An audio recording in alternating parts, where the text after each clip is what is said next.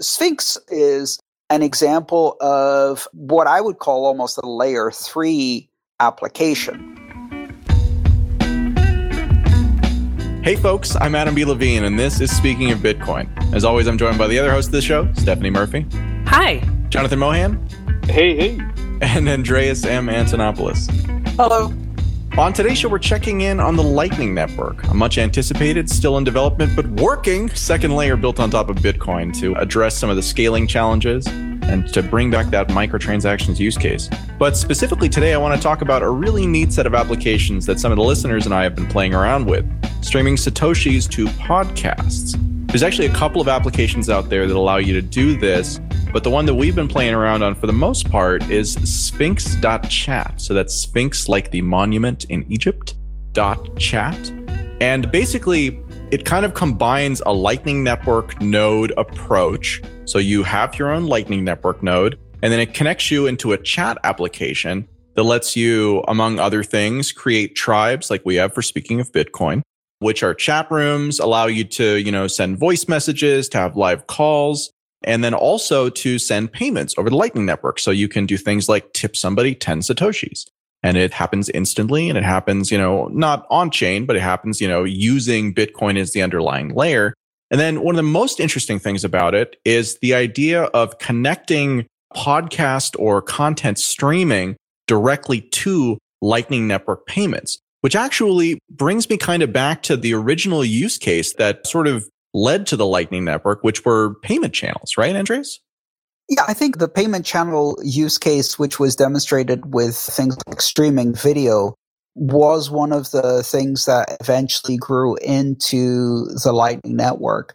And so this idea of streaming money in one direction while you stream content in the other direction has been one of the driving use cases, or was one of the use cases that got people really excited and combines nicely with micropayments. So I've been playing around with this for a little while. Jonathan and Stephanie just got on. Andreas, I think you've been messing with it too. Yep. The big thing that really stopped me for a long time around using the Lightning Network, when we accepted tips, I paid a buddy of mine to set up a node for us and to run it for us. And then I think we used a tipping application that was created by Blockstream, and it was kind of very technical to set up.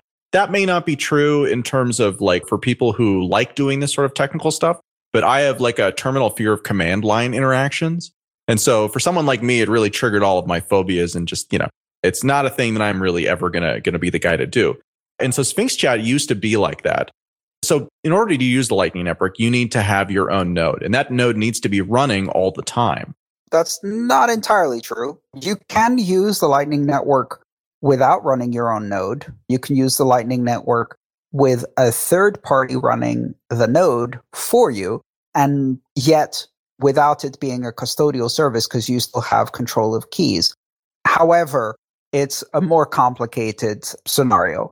So there are a number of Lightning wallets that you can use on mobile, for example, Phoenix or Blue Wallet, that allow you to set up a Lightning wallet without actually running a Lightning node. However, for more advanced applications, including Sphinx, yes, you do need your own node.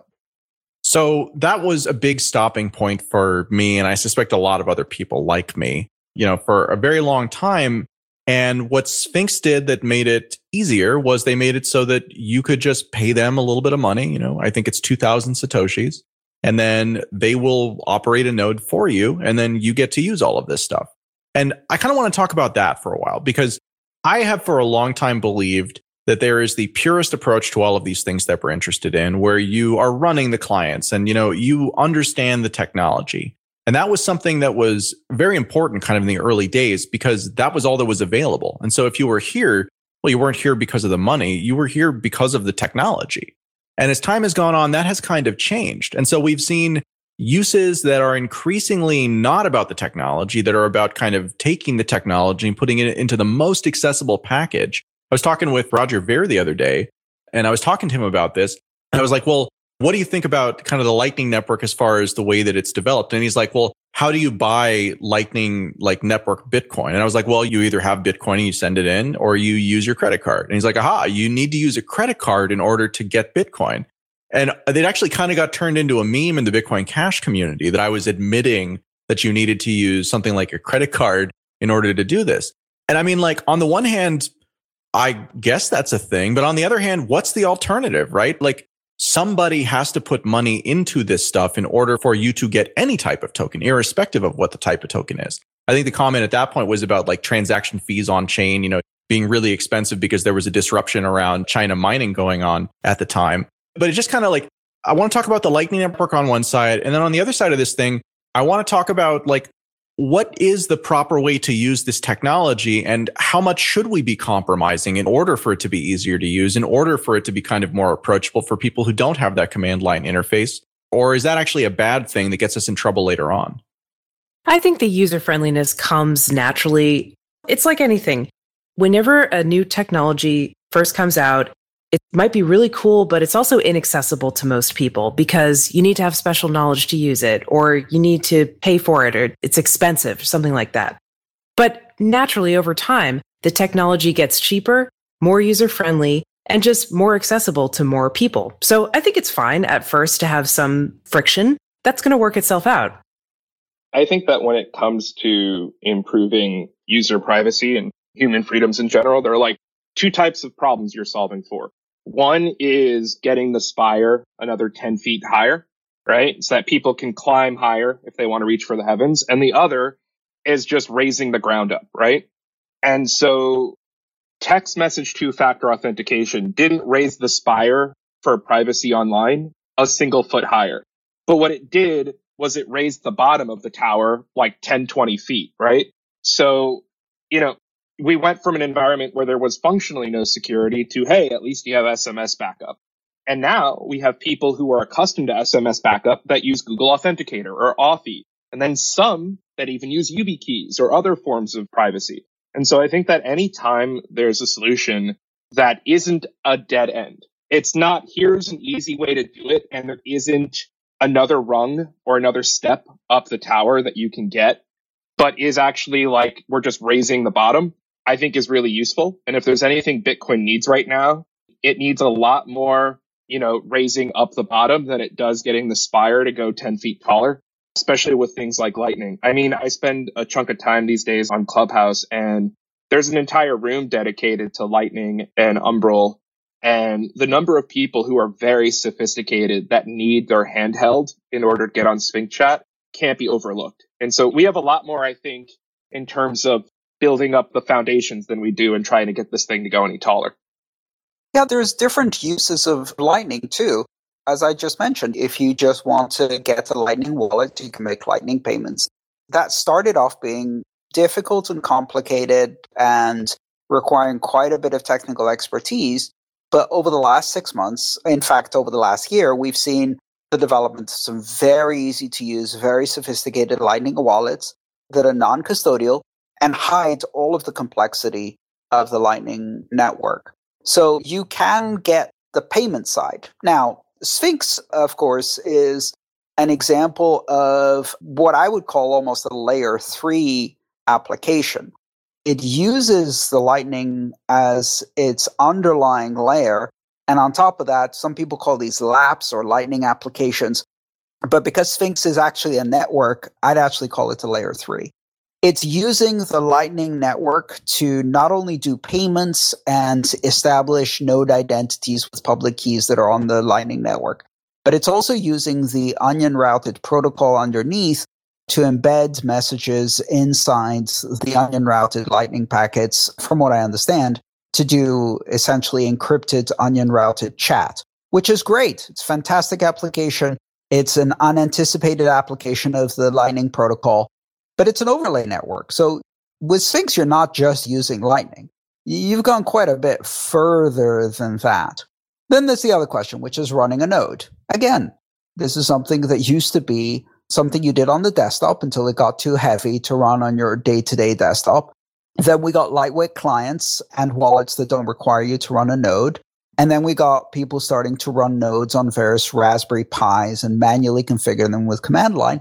And now we have very easy to use web-based interface solutions that allow you to run a node on your own hardware at home that even novice users who are deeply allergic of the command line have been able to build and run with, about $200 worth of hardware, like a Raspberry Pi or mini PC, and about, an hour or two of tinkering around. And that would be things like MyNode and Raspberry Blitz and Umbrel and others that are doing this. And with that, you can then run all kinds of other applications. Most of these node packages come with the ability to run e-commerce solutions like BTC Pay Server, Lightning nodes, block explorers locally, and all kinds of other nice gadgets that you can lay on top of a Bitcoin node. And they give you a lot of power user features without having to be very technically sophisticated. So this is moving. It's just perhaps not moving as fast as we'd like. And that's partly because these things have not yet reached a level of commercialization where you have companies competing to build the nicest user interface. After the break, we'll be back to talk about this a little bit more. Stay tuned.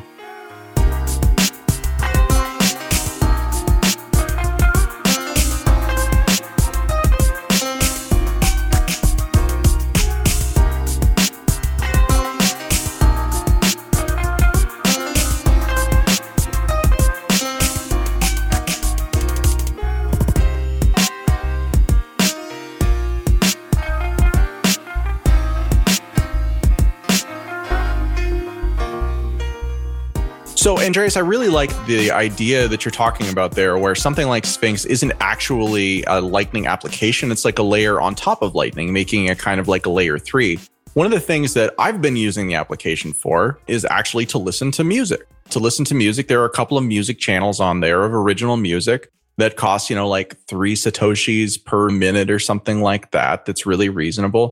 And it just feels so cool to be able to connect these dots and not have it be this like painful head scratching process. Because I got to be honest with you, like as far as users go, I'm a really strategically lazy user. I really only do things that have like a really good, like amount of irritation. And like, I hate fiddling with something for 2 hours.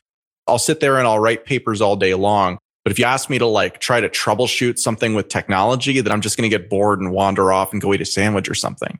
So like that kind of kept me off the Lightning Network proper. But I think the idea that maybe the Lightning Network proper isn't even where most users who at least fall into my bucket are going to wind up. Maybe it is these layer 3 applications as the first exposure to it. And maybe even the first exposure to Bitcoin in many cases.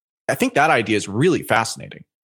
And the key here is that if you're not using Bitcoin purely for payments and really mostly as a wire transfer network, big payments, because of course the fees have made it difficult to use it for very small payments and it doesn't scale in that way. A lot of the applications that we'd like to see are not really feasible. Between the uncertainty of fees, the latency of block confirmations, and the minimum payment you need to make in order to have it accepted by the network, all of these things make it very difficult to embed Bitcoin seamlessly into applications, because what happens is you're operating seamlessly in an application like music or video streaming or whatever, and then it comes to the payment. And unless what you're doing is an online commerce where, an item gets shipped 3 days later, you will run into some discontinuities in the experience that will make you not really appreciate what Bitcoin can do. What Lightning does is it removes exactly those discontinuities. So you don't have the latency for block confirmations because payments are effectively settled immediately within a matter of about 1 to 2 seconds. You don't have a minimum payment amount. 1 Satoshi is possible. In fact, millisatoshis are possible. And fees are so small as to be negligible. Combining these 3 properties means that you can build applications that have nothing to do with money, where money is simply the enabling technology, where money is a metering technology, it's an anti-spam technology, it's a micropayment streaming technology, and the real application is the music, the video, the content, the game. And I think that's going to open the door for some very interesting Lightning applications, LAPs as they're called, or layer 3 networks on top. I've been thinking a lot about how to get like the most amount of normal people or the least technically capable into something like Bitcoin. And the community that I'm most fascinated by in terms of its dissemination is Minecraft. And it's because it's targeted towards the least sophisticated people in terms of knowledge and in terms of technical sophistication. It's literally to, 5 to 15-year-olds. And yet it's proliferated and it's everywhere. And if you actually look at how they made that work, they said, okay, well, let's just get the one geekiest guy or girl out of 30 friends. And he or she will be the one to set up a Minecraft server. And then all the friends will just join the Minecraft server, and then they can all create and engage and enjoy on his server. And so sort of like rediscovering the value of federated deployed servers, and that idea of, well, maybe the way that we deploy this is we think we just need that one geekiest guy out of 30, and then just get him to evangelize his friends onto it. And so look at what you did with Stephanie and myself, Adam. You got this thing set up, and then you sent us a link. We're the geeky guy. I'm the geeky guy, yeah. You would be our geeky guy right now. You've been upgraded. And so, everything's relative, right? So you got your geeky guy to do it. And so like this to me is how like Lightning applications will really catch on. It's when you have that evangelist who's able to set up the Lightning application instance on his end, and then will even instance you the keys to join it. And then guess what? Maybe the next conversation you have is you self-custodying those keys rather than him maintaining them for you. And so like I'm starting to see the rungs on this conversation of how do we get people to go from having an online password and a login, and then how do we get them to do text two-factor authentication, and then how do we get them to do Google Authy? I'm starting to see that transition with things like Sphinx Chat, and I'm really excited because I do think that something like a Minecraft style user acquisition strategy is the way that Bitcoin and Lightning will actually succeed. Yeah, there's a very similar application that I'm very excited about. So back to the conversation about Lightning apps. There's an application called LN Bits, which is still in beta, but it works and it's really fascinating what it does. You run it on top of your Lightning node, and what it does is it creates effectively a platform for sub-accounts and wallets that you can then give to other people. So you can do a number of things. You can either take your Lightning node and have it essentially host a series of sub-accounts, which you could use for personal organization. A Lightning node that has business, personal, operations, department 1, department 2 in a company. You could have it run multiple accounts and wallets for your family members. So you run one node, and again, you can do this on one of these node platforms where you can install LN bits on top of a Lightning node and a Bitcoin node. And then from there, you could host your family, and your family can have fully running Lightning wallets through a web-based interface that are very easy to use. You could use it to create temporary wallets that can be easily redeemed. For example, to do the same thing we used to do at Bitcoin meetups, where you say, hey, you want to try this? Oh, were you talking about paper wallets? Yeah, paper wallets, or just with Bitcoin wallets before fees were a significant issue. They could set up a wallet and you could just give them a tiny bit of Bitcoin, right? $1 or $2 worth of Bitcoin at the time. So you can now do that, only you can do it with a Lightning payment to a temporary web-based Lightning wallet that they can create right off LN bits and keep the keys and credentials. And you can then send them 100 Satoshis or 1,000 Satoshis. Can you make a revocable wallet, like something where you also have keys, so if they'd never redeem it or something, you can take the funds back? I'm not sure. That would be interesting to know because, that's a useful feature too, right? Like if you give someone a gift, but then they never open it or whatever.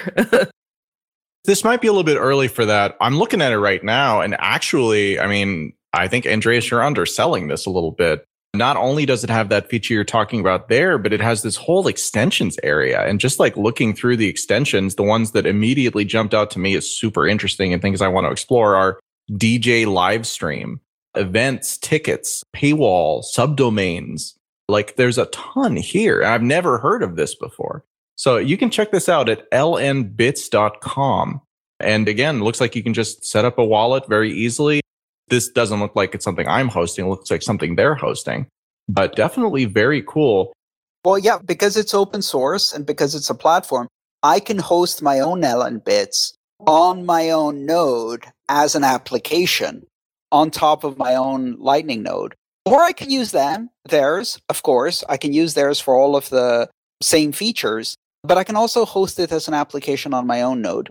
And this means that you can deploy Bitcoin-capable Lightning wallets in very low-tech areas with a basic web interface.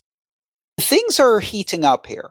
I don't think people realize, and I've been saying it for a couple of years, and if you're not paying careful attention, you might miss the fact that a lot of innovation is being built around Lightning, not just the maturation of the core protocol, the stability, routability of payments, and the strength of the network, but also the ability to build applications on top of it, from the serious to the extremely silly, like the one where you can tip Satoshis and watch on a webcam as a machine dispenses food pellets to chickens, all the way up to something like LN Bits that we just described, and BTC Pay Server and other things that allow you to do serious e-commerce. The majority of user-facing innovation that's happening in Bitcoin is actually in Lightning now. It's not in Bitcoin anymore. It's in Lightning plus Bitcoin. I think that it's so long for innovation to occur on chain that people forget that that innovation was still occurring. There just wasn't the ability to link it back to the primary chain. And so what Lightning is doing is letting us take, stuff on Bitcoin, put it into an environment that's not Bitcoin and bring it back. And so that ability to just distance yourself from Bitcoin, but still be in Bitcoin, is going to unlock like 10 years worth of amazing products and innovation and things that never could have been done on the main chain of Bitcoin. Innovation on Bitcoin and building with Bitcoin reminds me of my favorite Mark Twain quote, which is, "My dear, from twice the distance, you're twice as lovely." And so being able to use the Bitcoin protocol, but detach yourself from the feature extensibility of Bitcoin and yet still have all of that in Bitcoin is like that. It's like, my God, from twice the distance, Bitcoin is twice as lovely. If that could just be the moniker for Lightning, I would die happy. Yeah, I mean, we could make it that. So it's like, if Litecoin is silver to Bitcoin's gold, then Lightning is from twice the distance, Bitcoin is twice as lovely. Yeah, I think we could work with that. You're very right. There was a period of time where, regrettably for Bitcoin, a lot of people who were frustrated with the slow and conservative pace of development in Bitcoin moved to Ethereum. And they moved to other chains where innovation was happening at a faster pace, with all of the downsides that has, but faster. What's exciting for me about Lightning is that it gives an outlet. So a lot of the very, very innovative front-end developers, UI developers, etc., who are interested in Bitcoin and who still appreciate the sound money, the very robust security, the censorship resistance, the decentralized nature of Bitcoin, and don't want to go somewhere where some of those things are sacrificed, can have their cake and eat it too by developing in Lightning, where you don't need to be lockstep in consensus, where you have standardized protocols implemented by multiple different clients moving at different speeds and implementing different features, and then build on top of that very, very fast. I have always been fascinated by Bitcoin as a financial system, but to me, the most transformative thing is messaging. And if you could just look at Bitcoin as a multi-trillion-dollar Rube Goldberg machine to solve messaging online, that is just going to change the world. One of my favorite research reports came from RAND, the defense contractor. It's called The National Security Implications of Virtual Currencies Deployed by Non-Nation State Actors. Came out in 2014. It's 80 pages. Most of it's nonsense. Talked about that on the show, if the real fans can dig that up. Yeah. Yep. And in it, it said, yeah, Bitcoin's money, but guess what? Dollars are where criminals use. The most transformative thing that Bitcoin could achieve is if it got the average person, a level 1 person, to act with the signaling and communication sophistication of a level 3 person, which would be a criminal enterprise or a company. And so this thought of, wow, you could have completely free money. You can violate every single OFAC law. But the Pentagon thinks that the most dangerous thing that Bitcoin could ever achieve is as a framework to enable unsophisticated people to engage in not good, semi-sophisticated secure messaging. That would be the most disruptive in the eyes of the Pentagon. And so we look at what Lightning is doing and what Sphinx Chat represents and all of this innovation that's just using Bitcoin as a $1 trillion PGP system that works. It gets me really excited. It gets those anarchy juices flowing. The Enlightenment Network instead of the Lightning Network. Because it's enlightening regular people to act more sophisticated. Okay, so I think that about wraps up our time for today. So I think we're going to try one of our notorious giveaways. Notorious because we don't do them very often, and sometimes I forget to send people prizes for a really long time, but we're not going to do that this time. If you are not currently on Sphinx Chat but would like to check it out, go ahead and send me an email, adam@speakingofbitcoin.show, and give me your best crypto or inflation or any of this stuff we're talking about joke. Just want something. I'm going to pick the funniest joke. We're going to send you a free invite, and you want it to pay for your node. If you have your own node, then you can just set this up for free. Go ahead and go to sphinx.chat. And if you don't win the contest, I think it just costs a couple of bucks to set up a node that's hosted on their side. And it's really ridiculously easy, which is the only reason why I got in the door, which then got Jonathan and Stephanie in the door, as we've been talking about. So, like I said, send me an email, adam@speakingofbitcoin.show. Today's episode featured Andreas M. Antonopoulos, Stephanie Murphy, and Jonathan Mohan, as well as myself, Adam B. Levine. This episode featured music from Jared Rubens with editing by Jonas. If you enjoyed the episode, send me an email at adam@speakingofbitcoin.show or just leave a review on your favorite podcast player. And until next time, thanks for listening.